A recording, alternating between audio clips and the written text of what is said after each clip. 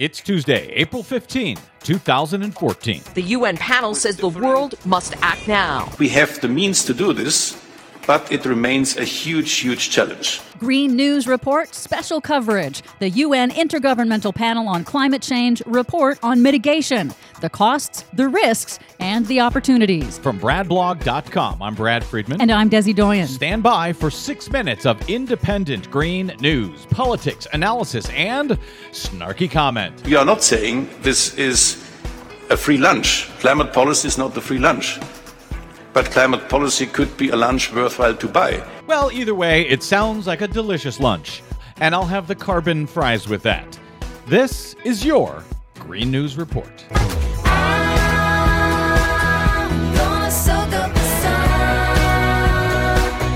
Okay, Desi Doyen, over the last several weeks, we have had several phases of this massive report from the UN's Intergovernmental Panel on Climate Change, the IPCC. It came in 3 phases. This is their 5th assessment. They do one every few years. Thousands of scientists participate, volunteer on this report. We've had 3 phases. The first phase? Yes, that was on the physical science, what we know and how we know it. And then we had the second phase? That was on the impacts of global warming that are happening today and the serious impacts to come. And now we finally have the third and final report to be ignored by the mainstream media on... This is on mitigation, ways and means to cut our emissions of greenhouse gases like carbon dioxide that are warming the planet. The upshot of the report is that it is not too late to address the climate change crisis, and taking action now will be a lot cheaper and a lot more successful than if we decided to wait. Now, the report calculates that we have about 15 years to begin launching major and aggressive changes in our energy supply if we're going to keep global temperatures from rising more than 2 degrees Celsius above pre-industrial times. And 2 degrees Celsius is almost 4 degrees Fahrenheit. Right. And overshooting that 2 degrees Celsius threshold is likely to cause serious harm to our civilization and the natural systems that support it. Oh, that's all. That's why this is important. IPCC Chairman Rajendra Pachauri says this effort, however, will only succeed if all nations work together. If we really want to bring about a limitation of temperature increase to no more than 2 degrees Celsius, then this is the message that comes out very clearly from this report. A high-speed mitigation train would need to leave the station very soon, and all of global society would need to get on board. Now, the report calculates we have to reduce greenhouse gas emissions 40 to 70% by the year 2050. I know. Oh, you're serious? And fall to near zero by 2100. They say that climate change is primarily an energy problem. This ambitious goal can be reached by increasing the development of clean and renewable energy sources by 300 to 400% and squeezing much more energy efficiency out of our cars, buildings, and industries. We may also have to invent technologies that pull carbon out of the atmosphere. But most importantly, the report calculates that all of these actions will have only modest economic costs and will barely slow down global economic growth.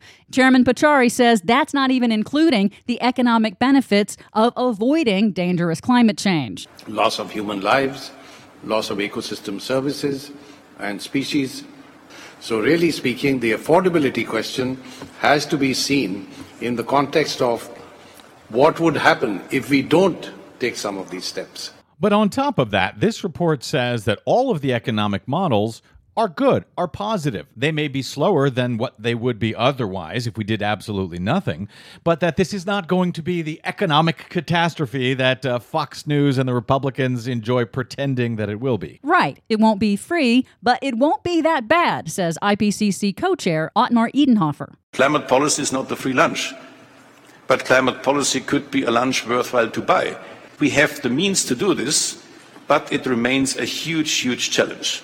But you could say it does not cost the world to save the planet. It does not cost the world to save the planet. And that's a point that I think needs to be made because this is the new line I've heard from deniers. Now they just say, oh, you want to destroy the world economy by taxing carbon and so forth. That's how desperate they've become. Right. And the scientists say, no, actually, it will bring economic benefits from innovation and it'll cost a lot more if we don't do anything. So taking action now will be a lot cheaper and a lot safer than waiting. And good news, the IPCC says the political will is actually rising around the world, with governments already taking action to invest in resilience and clean energy. That's the encouraging news. But the fact that they are recommending we get down to zero emissions by the end of the century, and that they have built their climate models on that premise, tells me we may be in for a lot more trouble than even the UN IPCC thinks we're in for, because I don't see this world getting rid of its emissions by the end of this century. Do you? I think it depends. Disasters often have the point of focusing the mind, so